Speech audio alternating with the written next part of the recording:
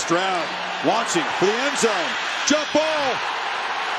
Touchdown, Smith and Jigba. Are you kidding me? 4th and 5, the national championship on the line right here. He's going for the corner. He's got it.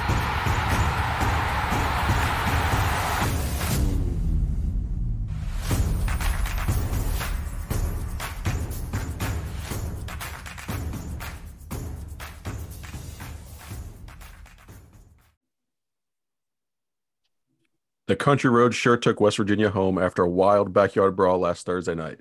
And it started as a stormy day in Columbus, but there wasn't a pot of gold at the end of the rainbow in the shoe for the Irish.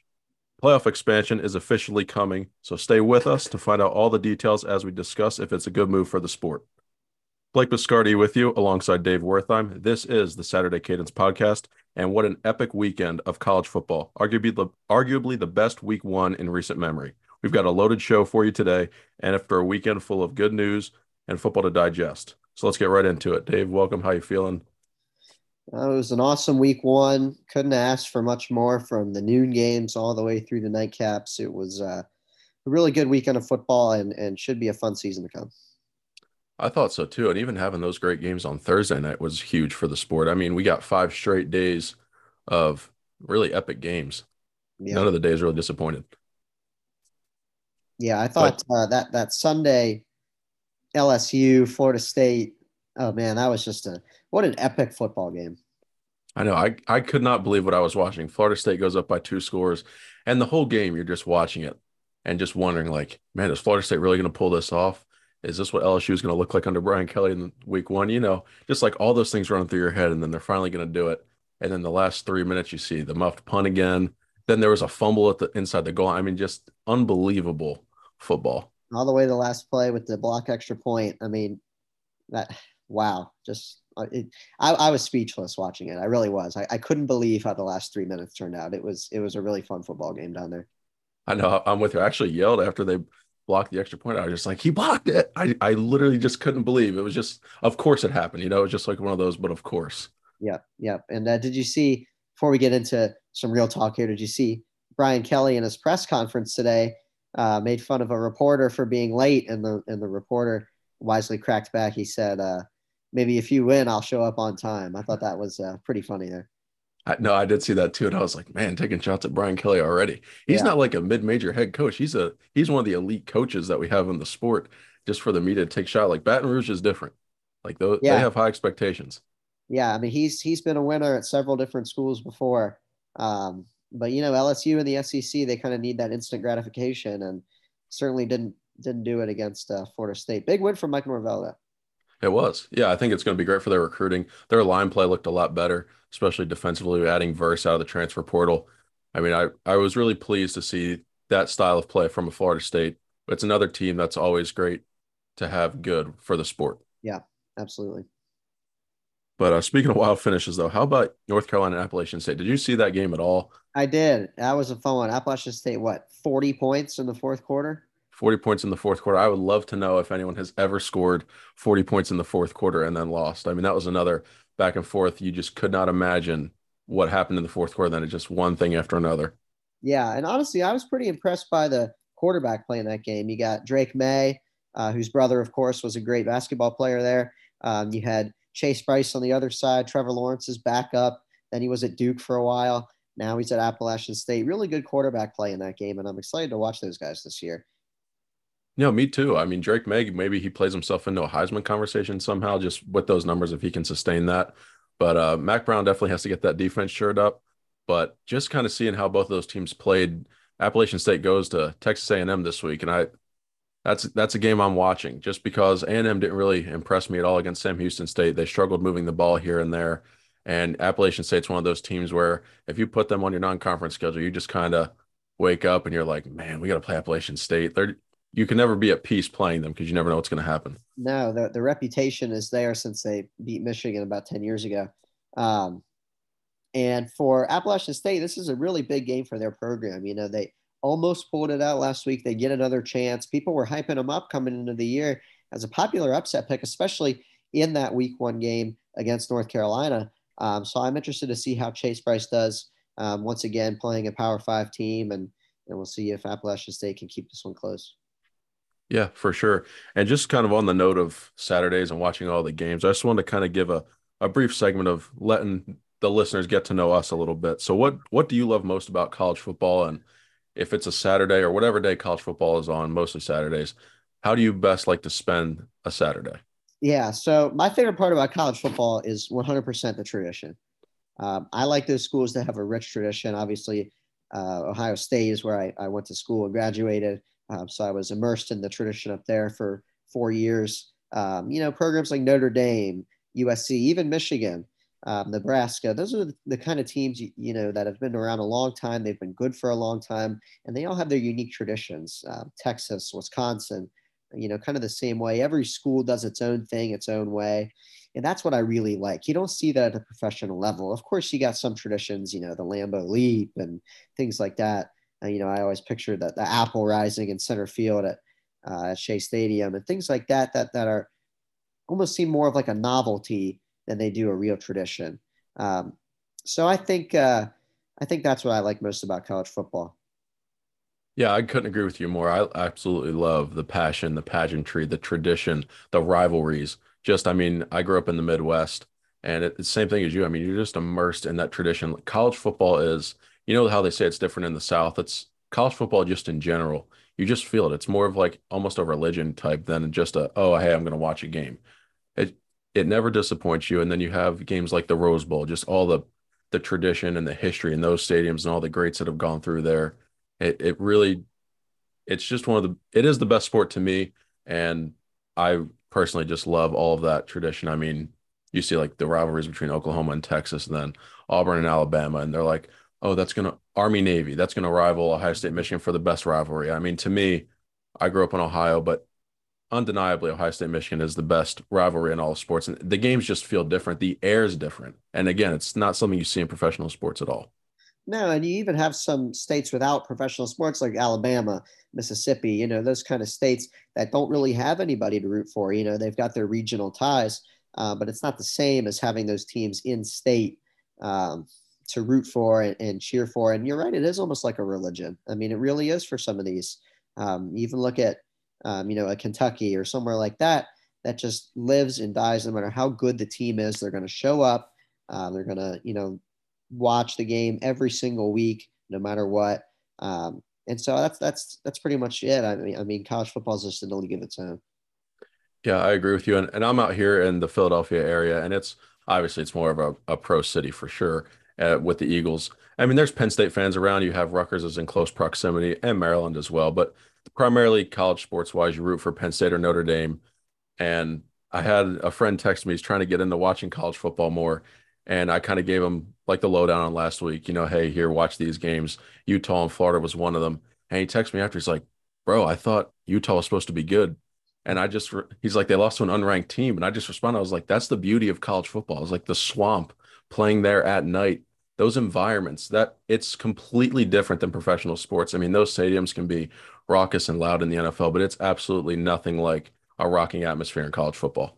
No, it's just a special thing. And, one of those games last week that we thought was going to be a big one, but didn't really end up turning out to be was that Georgia-Oregon game. Georgia absolutely blasting the Ducks as Dan Lanning returns to face his old boss and just gets thumped. Your thoughts on that game?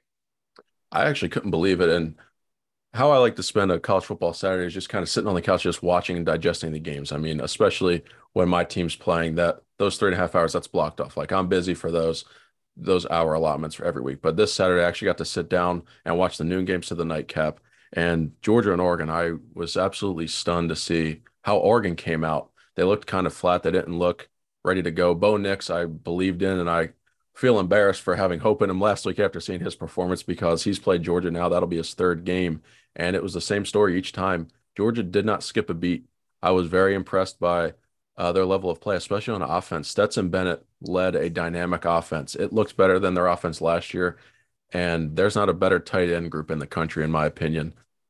No, absolutely. I mean, when you have that many matchup nightmares, it's going to be a problem for opposing defenses.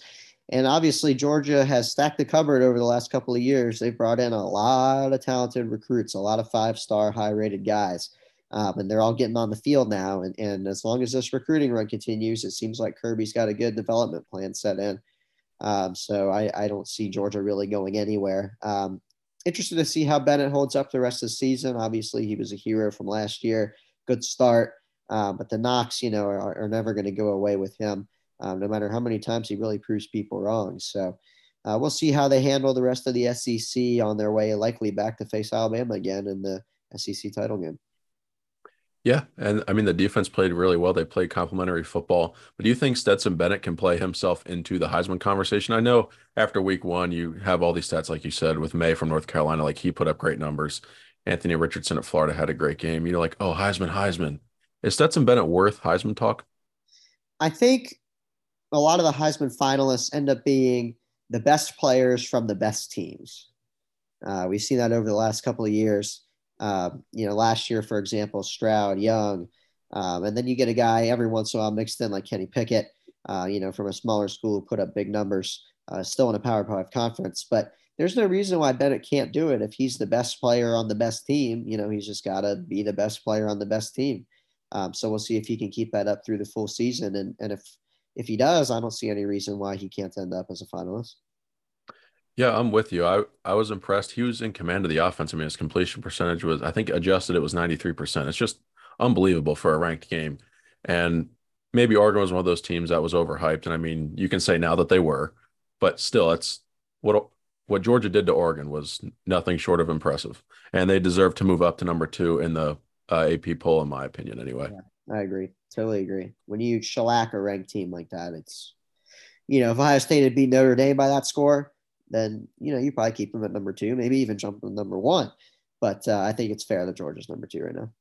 Me too, especially because Alabama last year at 1, we know the product that they're going to give on the field. And then Georgia had some question marks coming in this year with, can they reload? Are they in that class with Alabama and Ohio State where they can just reload and reinsert someone into those positions and not skip a beat? And it's clear that they are. And they're the defending champions, so I have no problem with them jumping Ohio State despite the top 5 win.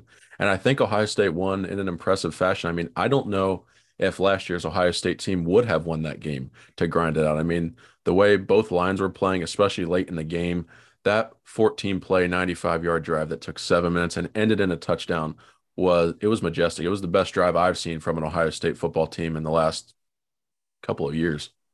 Yeah, I mean, it really felt satisfying. As you're watching it, I don't want to say nervous at any point in the game. I was pretty confident that Ohio State was going to win, but I didn't think they were going to win it like that. I thought the offense was going to start humming. They would end up with something like a 31-24 victory or something like that.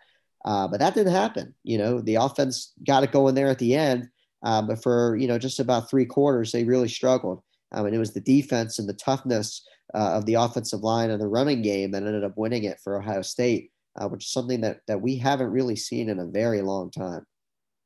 Yeah, and I know Jackson Smith and Jacobin got hurt on about Ohio State's 5th play from scrimmage, and it's never a good thing for a player to get injured. But if we can take a silver lining from his absence in that game is if you make Ohio State one-dimensional last year, where you take away their receivers, I know it was impossible to do, but hypothetically, if you could take away those receivers, they could not beat you running the football the way that they did, physical, just ground and pound with defense and running the ball. But then this year, the offense was almost made one-dimensional because they were out of sync. They were out of rhythm. I mean, it's Marvin Harrison Jr. He's played in games. That was really his first official start. I know he played in the Rose Bowl, but they were in a rhythm last year. I mean, that offense was not going to slow down in one game just because Chris Olave or Garrett Wilson didn't play. But this year, it's fresh. It's the first time him and Igbuka, like Igbuka could have sat in the soft spot of the zone down on the other end, whereas Stroud just missed him. And seeing Ohio State be able to just impose their will when Notre Dame knew they were going to run the football and still be able to do that and execute at a high level was impressive to me. And it's a good sign going forward for Ohio State that they are balanced and that they are back to that Ohio State brand. Well, I think a major problem from last year that a lot of people don't talk about was how Ohio State was playing 4 tackles on the offensive line. They kicked Thayer Munford inside. They started Paris Johnson inside. And I think that was a big problem. you can't really have 4 tackles on the offensive line, not only for technique purposes and scheme purposes and all that, but I think the mentality is different. You saw Paris Johnson go out there and play left tackle, and he was dominant. I mean, he really was. And you saw the guys on the inside play well as well in the interior spots on the offensive line where they are accustomed to playing. Donovan Jackson was recruited as a guard. Matthew Jones has played guard and center at Ohio State for a long time now. And you saw both tackles play well. DeJuan Jones was probably the weak link of the line on Saturday. He struggled to move a little bit and kind of catch up. But the other 4 guys played really good football and allowed them to kind of impose their will there in the running game at the end. Yeah, Paris Johnson was one of my players of the game on the Ohio State offense. I know we had Mayan Williams. Every time he ran, it was like a business decision. I mean, he was just doing whatever he wanted. It was as physical as you could get for him running the ball. And Igbuka had 90 yards and a touchdown. But I mean, Paris Johnson, like you said, the offensive line was very impressive. They looked very good, and they gave Stroud good protection. And I like where the offensive line is trending now that everyone is back into their position, because it was unorthodox last year to have those 4 guys kind of out of position there. Yeah, it didn't seem to work at any point in the year. The pass blocking held up just enough. They were pretty good at pass blocking, which is what you would expect from a tackle-oriented offensive line, but they couldn't run the ball. And like you said, it kept them one-dimensional. They were able to win a lot of shootouts. But, when they need to grind it out there against Michigan, for example, they just couldn't do it. They couldn't do it on defense. And then the offense had to play catch-up the whole game. So winning this game in a grinded-out fashion was pretty impressive. Yeah, I agree with you. And I know Notre Dame's offense was not very flashy, and it's not one of the more dynamic in the country or anything. I mean, Buckner played very well. But is it too much to say that the Silver Bullets are back and they've answered every single question and that's all you need to see from them? Or do you still think that there's room to grow and improvement, and it's maybe a little inflated just because of the style of Notre Dame's offense? Well, I think it proves they can be back, if nothing else. They really shut down Notre Dame for a lot of that game. You got the early field goal, which came off a busted play. You had 1 touchdown drive, and that was it.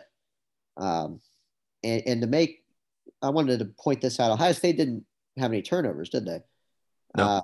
So that makes it even more impressive. It was just stop after stop after stop after stop. And that was pretty impressive to me, the way that they were able to do that defensively. I do want to see consistency, because that's the key to being elite. You go from good to elite with consistency. So we'll see how the next couple of games go. It's obviously the lighter portion of their schedule, but then they get in a Big Ten play right off the bat with Wisconsin. And that'll be an interesting game to kind of see where Ohio State's defense is at as they enter conference play. Yeah, that's a game I have circled on my schedule for sure, to see Ohio State's offense, because they held Notre Dame to 72 yards in the second half and 0 points. They pitched a shutout, and the defense looked as good as you could possibly be. Like, okay, this might be that top 5 defense that Jim Knowles was talking about. But again, it's the first game. There's a lot of overreaction into that. And Wisconsin's one team that's going to run that ball physically down your throat. That's what they want to do with Braylon Allen. He's a big back. He's very, very physical. And we'll see how the Ohio State linebackers can play. I mean, Tommy Eichenberg was phenomenal. And then Mike Hall on the line, and they were both exceptional during the game. And we're going to need those repeat performances from guys like that throughout the year, especially in Big Ten play. Yeah, those guys stepping up was huge for Ohio State. And it was guys that had been talked about as being successful. But I want to mention Notre Dame now. This loss on their record, probably doesn't kick them out yet, but you'd think if they lose one more time, they probably aren't going to make the college football playoff. And that kind of goes into our next topic, which, of course, will be the big news about expansion this week. I want to start off the 12 teams. Your thoughts on that? Your thoughts on if a team like Notre Dame, that could end up with 2 losses based on their tough schedule, they got to play Clemson, how a 12-team playoff might help them. If you think that's the right number, let's hear it. Personally, from me, I would have went with 8. But since we have 12, we'll talk about that. And I look at this in one of 2 ways. So more games are going to matter because we're going to get more football. And more football is never necessarily a bad thing. I mean, I know you have the risk of injuries and all, but you're going to have more games matter, but some games are going to matter less. Like you said, in Notre Dame's case, they're playing Ohio State week 1. Then this week coming up, we've got Alabama and Texas, right? Let's say all 4 of these teams are all playoff contenders. In today's format, Notre Dame might not be able to lose a second game, or even this game. in certain instances, and they're knocked out of the conversation. But now having that 12-team format, you're going to have Notre Dame still be alive. Or if when Texas loses this weekend, they could still be alive to get back to the playoffs. So I think from that standpoint, you're going to get a lot more of these high-powered marquee matchups early in the season because that risk factor is kind of eliminated, or at least it's diminished from being eliminated from the playoff. Yeah, I think eventually what's going to happen is there's going to be these couple of super conferences, and it's just going to work like the NFL. You're going to still have the 12 teams. You'll have 6 from each conference or whatever. It'll just be 40 or 50 teams. Of the 40 or 50 best programs, or the Big Ten currently, and the SEC currently is probably where it's trending. And I think the 12-team playoff is kind of a precursor to that, just because it makes a lot of sense. Honestly, it makes a lot of sense to get conference champions in automatically, and it makes a lot of sense to reward these teams that have great seasons but are a game back. Like in the NFL, you can go 9-7 and make a wild card. And you see with a team like the Bengals, who went 10-7 last year and ended up reaching the Super Bowl, strange things like that can happen, and it just makes it more entertaining for the sport, I think. Yeah, I agree with you. And if you look, especially, I'll use the Rose Bowl as an example here. If you look in the Big Ten, a program like a Wisconsin or like an Iowa or a Michigan State, those teams that have those flashes of great seasons where they get to 11 and 12 wins every so often, but really play for a chance to go to the Rose Bowl. Like that's how they're measured. Same thing with those Pac-12 teams like a Washington or an Oregon or a UCLA. They're playing to be measured by the Rose Bowl. And now last year you had Ohio State go to the Rose Bowl, and all of Buckeye Nation is like, it's the Rose Bowl. Like we're not in the playoffs, so it doesn't really matter, but it's still the Rose Bowl. You know what I mean? Like we talked about the history and the tradition and the pageantry and all of that stuff. The Rose Bowl is one of the best games in all of sports, one of the most iconic venues. I got a chance to go in Urban Meyer's last game in 2018 against Washington. And you really just have to sit there and take it all in just because of everything that's in that stadium. And it really takes away from those types of games when you have situations like that. Yeah, I'm just glad there will be more meaningful football. That's all that really matters. And whether that's at the beginning of the season or at the end of the season, as long as it's there, I'm still going to watch Ohio State Notre Dame, in week 1, regardless of how many teams are in the playoffs. They could all make the playoffs, and I'd still watch that game and be up for it and be passionate about it. So I'm glad that there's going to be more meaningful football. Yeah, me too. And I just want to kind of get into the specifics of the format. So it's going to go from 4 teams to 12 by no later than 2026. It could happen as early as 2024, depending on the board of directors and how all of that plays out. But it's going to be the 6th highest ranked conference champions and then the next 6th highest ranked teams. The first 4 seeds will earn a first round bye, and then the first round games will also be played at the home sites. How do you feel about having the games on the college campuses? And then an addendum kind of to that is, like, let's say, for example, Ohio State is hosting a game as the 5 seed. They could designate to play in Lucas Oil Stadium just for player safety. How do you feel about the new format? First of all, I think if you have to play it on the home team's campus, you should play it on campus. It should be your home stadium you've used all year. The Lucas Oil Stadium kind of takes the point away of that, like that's probably where they'd play anyway if they weren't playing at Ohio Stadium, just based on how they always do it. Big Ten championship game is always there. They've had playoff games there. So I think they should play it on campus, but I like the format. I think it's fair that the top 4 teams get a first round bye. That's probably the big prize, the grand prize. And then the consolation prize is that you get to host a game. And then, the thanks for playing participation trophy, goes to those bottom teams that are probably just going to be happy to be in. Yeah, I'm with you. There's something special about playing in your home stadium and just in all the iconic venues across college football. But then you bring a playoff atmosphere to that. Are you kidding me? It's going to be absolutely electric no matter where that game's played, whether it's imagine a whiteout in Happy Valley with a playoff on the line and Georgia's coming up. You're bringing a team from the South into a whiteout when it's 30 degrees. And awesome. And it's absolute mayhem. That's incredible. Jump around in Wisconsin. Yeah, exactly. Playoff game when LSU's in town. Right. Maybe not LSU with Brian Kelly, but some other team. No, yeah, I think that would be absolutely incredible. And then is there a team that you think benefits the most from this new format? And then secondarily, do you think Notre Dame now has any incentive to join a conference whatsoever? to answer the first question, I think it's got to be whoever's like fifth in the SEC probably. Because, you're going to have the top two teams are going to get basically automatic bids. And it seems like there's always an SEC team that's ranked around like 12th. So that team is probably going to be the most thankful. There's been a lot of programs lately that have hovered around kind of that mark. You look at a team like Penn State, who we just mentioned, seems like they're always in that range. Michigan was in that range for a while. Even a team like Miami or Florida State in the new, upcoming years, that's probably where they're going to start, is in that range. So I think those kind of teams, and even like a high group of 5 team now has to be like, hey, we don't have to be like Cincinnati and, finish 4th to get in. We can get in as a number 10 or a number 12. So that'll be interesting to see if a group of 5 team can kind of sneak in like that. Yeah, I think so too. And I mean, this year, if you look at the landscape, I think BYU is the best group of 5 team. But yeah, before you had to do exactly what Cincinnati did. And for a group of 5 team, that's going to be really difficult to do, especially year in and year out, just to be in that conversation. So I think the expanded playoff is great for them and those types of teams.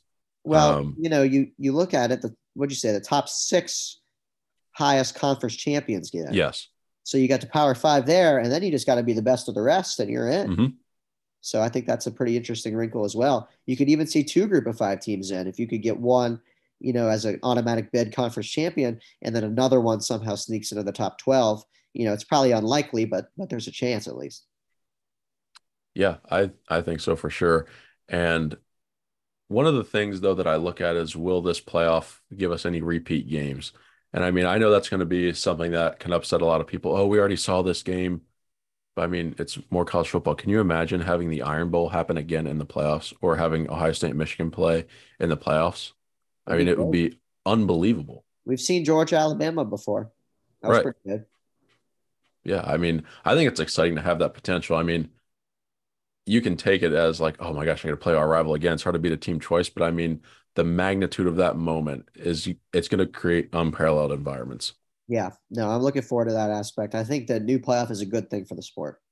Yeah, I'm with you. The more I think about it, I was anti-expansion at first because I like that scarcity and it makes it exclusive, that you have to earn your way there.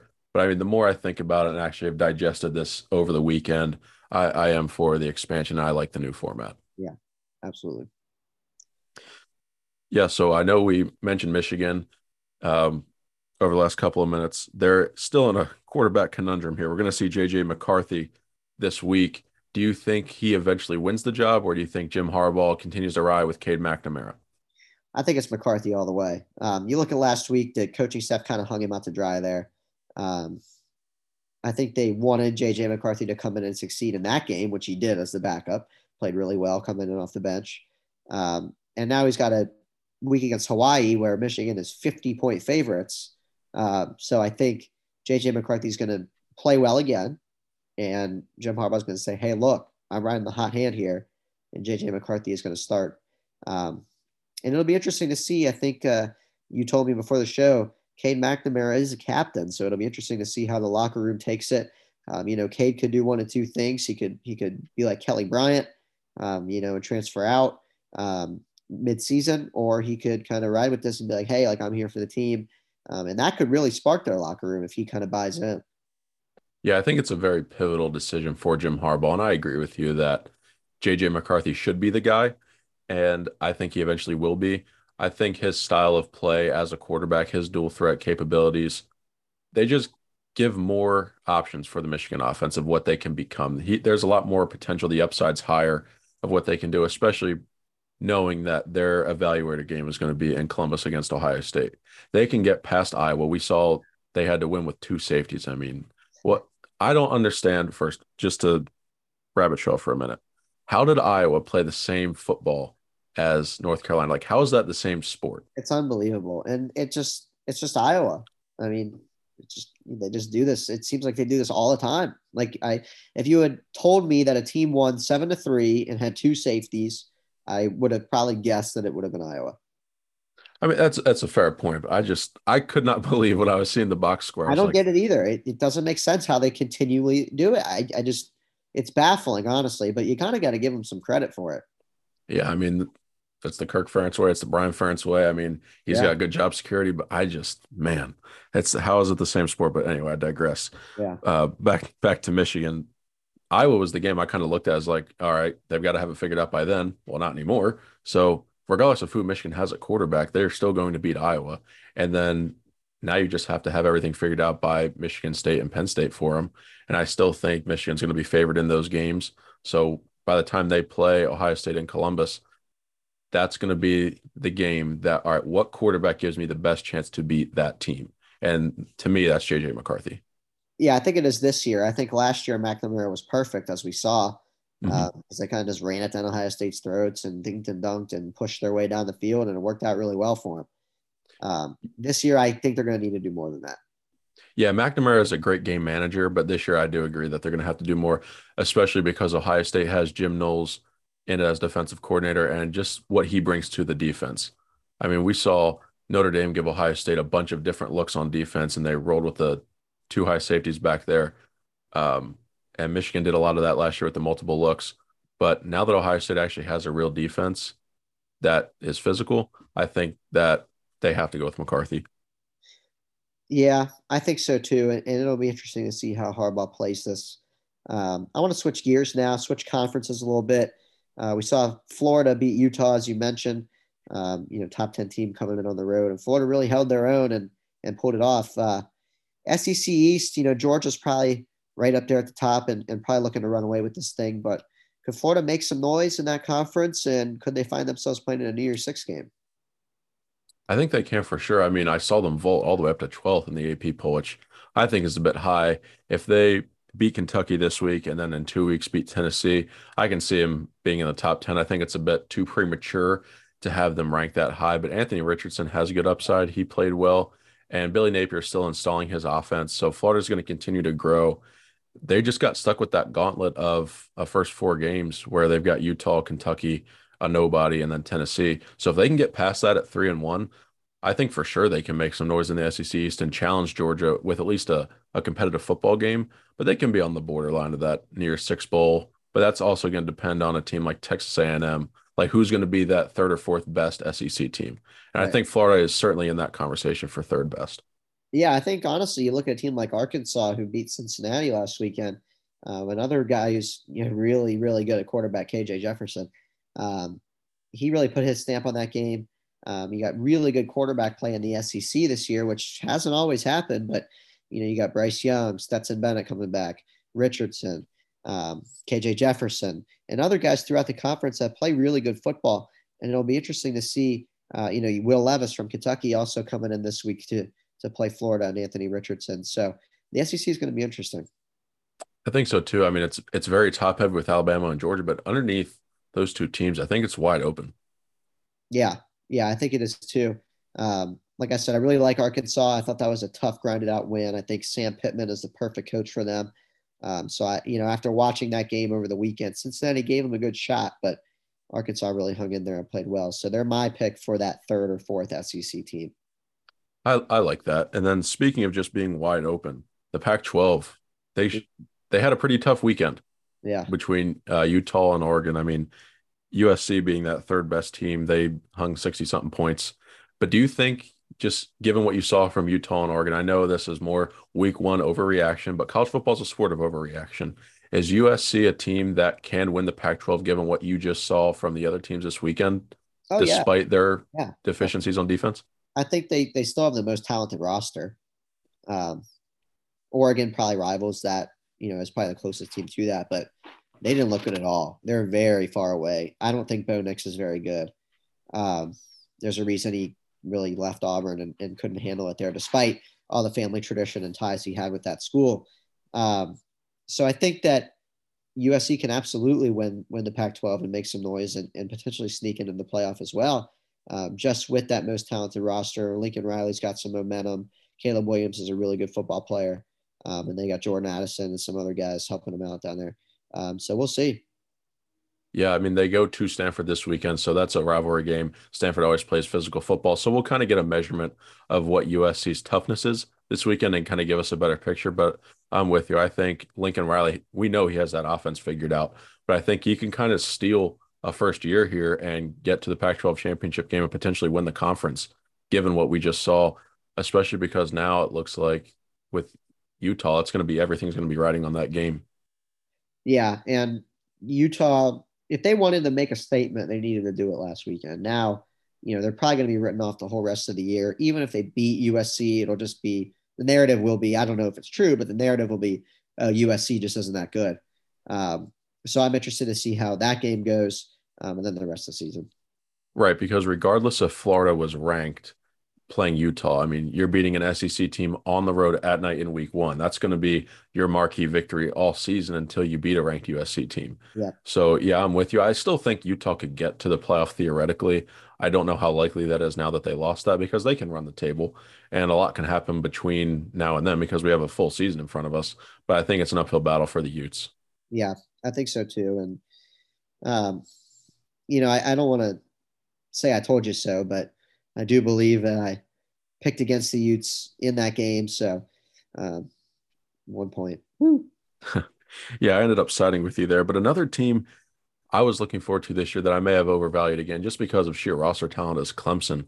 And I saw them against Georgia Tech, and my eyes were not seeing the Clemson team I thought I was going to see. It looked like it just a carryover of last year with DJU there. The offense, again, looked lethargic.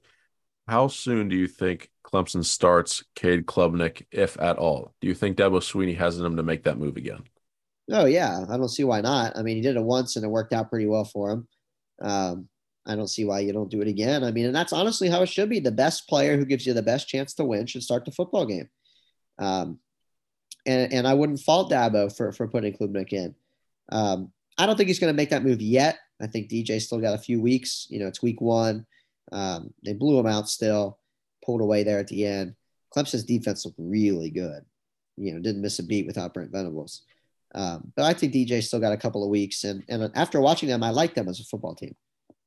Yeah, Klubnik, he just came in and he was very accurate. He brought a different energy to the team like that. I know it was later in the game, but still, it's just that kind of stuff is noticed by the players. And yeah, I think DJU gets a couple of weeks. But I mean, once we get to that second week of October, if Clemson still looks like this, I would not be surprised at all ahead of the Notre Dame game if we see Klubnik become the starter there because you do not want to waste a gem of a defense that you have right now. It's probably one of the best in the country, if not the best. Yeah, we'll see how many more reps he can get in. He obviously got some last weekend, but we'll see if they can kind of work him in slowly, and then maybe they'll turn him loose. Yeah.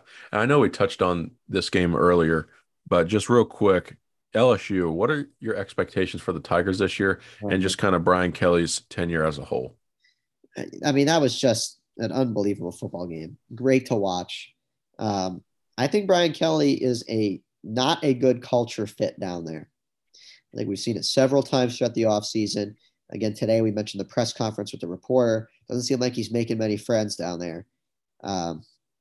And the most glaring thing to me was not that they lost, it was how they lost. It was just mistake after mistake. Special teams, obviously a big part of it. They kind of got bailed out there with a fumble. Really good drive there at the end to get into the end zone and set up a chance to tie the game and go into overtime. But you just can't have things like that happen. That was just a miserable start. Probably almost the worst thing that could have happened to Brian Kelly. I think if he got blown out, he could have at least said, hey, we're not there yet. Losing a game like that is really tough. Yeah, I want to say two things to that. In Brian Kelly's halftime interview, he said, I don't know if we can play worse than we just did.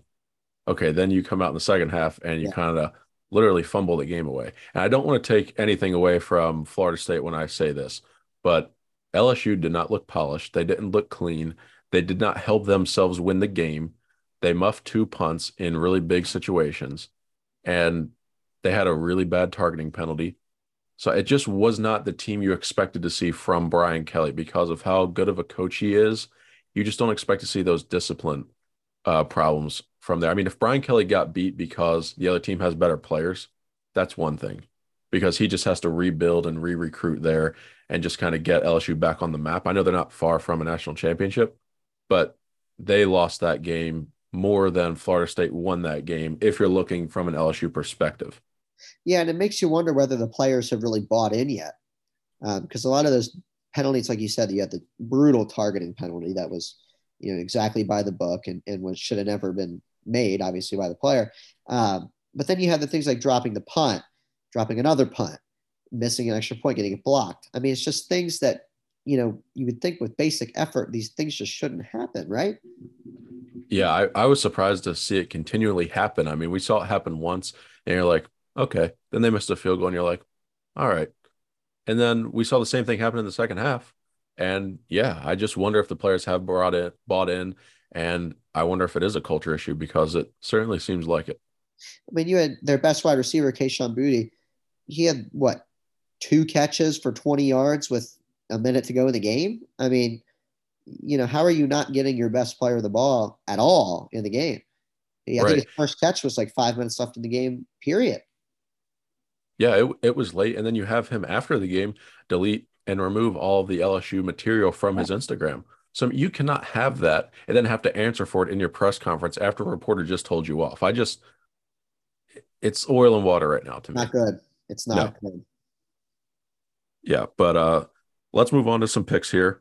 We got Tennessee and Pitt. Pitt came off the backyard brawl, big win. Tennessee with Hendon Hooker. They want to play electric fast offense. Tennessee's favored by 6.5. Who do you have? I'm taking Tennessee. Pitt is Pitt, and they're going to put up 24 points, and it won't be enough, and Tennessee will win and cover. Yeah, I was back and forth on this game, and Pitt's coming off an emotional win in the backyard brawl like that. I know it's at home, but just like you said, I don't think they're going to be able to score enough to keep up with Tennessee. They just want to play too much. Hendon Hooker's too much of a dynamic quarterback. So I think I'm going to lean Tennessee here to win the game. Yep, SEC speed this time. Works out. Yeah. And then next up, this line's kind of laughable given the two brands. Alabama at Texas. They're playing the game in Austin. And somehow, some way, Alabama is a 20-point favorite on the road. Yeah, this one's been tough. I think Texas keeps it close for the first half. I think Alabama runs away with it. I don't know if it's going to be enough to cover, though. Alabama wins 45-28. Texas gets a late touchdown and cover. Okay. Backdoor cover there. Yep. I got burned last week. I really thought Bo Nix was something better, and Oregon was actually going to keep this game close with Georgia. I was completely wrong.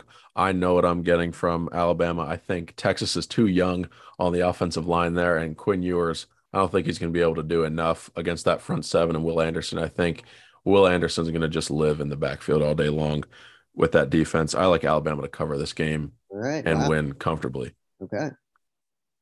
Then next up, we have Kentucky going to the Swamp. Florida's going to host 2 home games in a row. Florida is favored by 5. Yeah, I actually bet on this one. I'm taking Florida and the points. I like the Gators as well to cover. Yeah, I think Anthony Richardson's going to have another big game as he continues to evolve in Billy Napier's offense. I like the Gators there. Yeah, I'm not really sure what all the Will Levis hype is about. He's being touted as like a top 10 draft pick, and I certainly wouldn't take him there. Yeah, I'm with you. I'm not sure. I mean, we saw him when he was at Penn State. He came in for Sean Clifford in 19 in the shoe in the rain. I mean, they ran the ball, but he wasn't anything special. I've seen him. He was good at running it. Yeah, he played we well. couldn't stop it really, but I just haven't seen enough from him to make him out to be this top 10 quarterback in the draft. And I'm like, he threw that one pass in that game and it got intercepted. Yeah, then I saw a video of him this offseason putting mayo in his coffee, and I'm not a coffee guy to begin with, but mayo and coffee, that's a huge turnoff for me. So I'm all in on the Gators here. Try it. I haven't tried it, but don't knock it till you try it. Pretty sure I can knock it, but USC's favored by 9 on the road against Stanford. How do you see that game playing out? I got USC and the points. I don't think Stanford's very good. They haven't been very good for a couple of years. I'm with you. I think Lincoln Riley's out to prove something here, and I think that USC offense is going to put up a lot of points. I think they put up 38 points. Yeah, and they win and cover. This game actually might be the game of the week here. Baylor at BYU. This game's in Provo. BYU is by far, in my opinion, right now the best Group of 5 team, and they are favored at home by 3.5. Who wins? Man, that's tough. It is. That is really tough. Baylor really surprised me last year. They had a really good year. Dave Miranda's doing some good things in Waco. Man, this is really tough. I'm gonna take Baylor. I'm gonna take Baylor to win outright on the road. at BYU. This prediction will probably come back to bite me. I think BYU is also very good, but Baylor surprised me a few times, and I like the Power 5 teams, so I'm going to take Baylor on the road. Yeah, Dave Aranda has impressed me. I'm not a big Baylor guy. I've never been. That's one of those teams I don't know. I'm not a big Baylor guy, but I think Baylor is going to win a very close game here in Provo. Wow, I'm surprised you picked them. So am I. Honestly, I really am. I want to pick BYU. I just feel in my heart of hearts that Dave Aranda is going to have his team ready. And in a year when there's a lot of question marks in his conference, he's got to have this team go coast to coast again. And I think they're going to get a close win here. Yeah.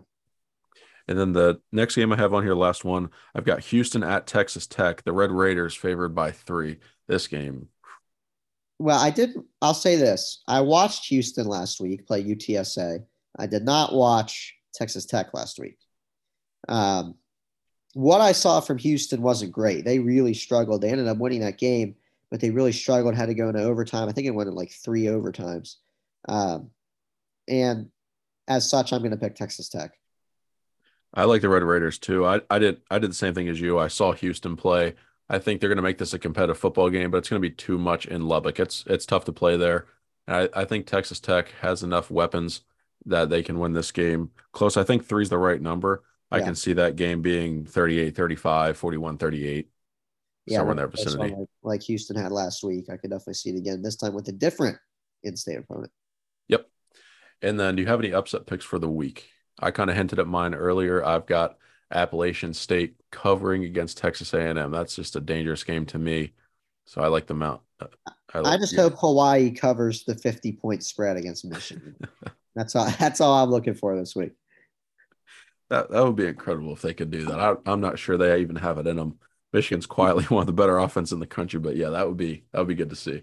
You don't think they can cover 50 points? That's a lot of points. I think they can, because they're going to have 2 quarterbacks in there. I don't think Michigan's worried about it. That game's probably going to end up being like 48-3. It's just going to be one of those like snooze fest games. All right, touchdown, field goal. Yeah, 50 points is a lot. 50's enormous. We'll see. I don't think I've ever seen a spread that high in a college football game between 2 FBS teams. Yeah, me either. But yeah, Dave, that's all I've got for you tonight, man. All right, man. Good show as always. Looking forward to next week, and we'll see you guys soon. Thanks for listening. Yeah, this has been the Saturday Cadence Podcast.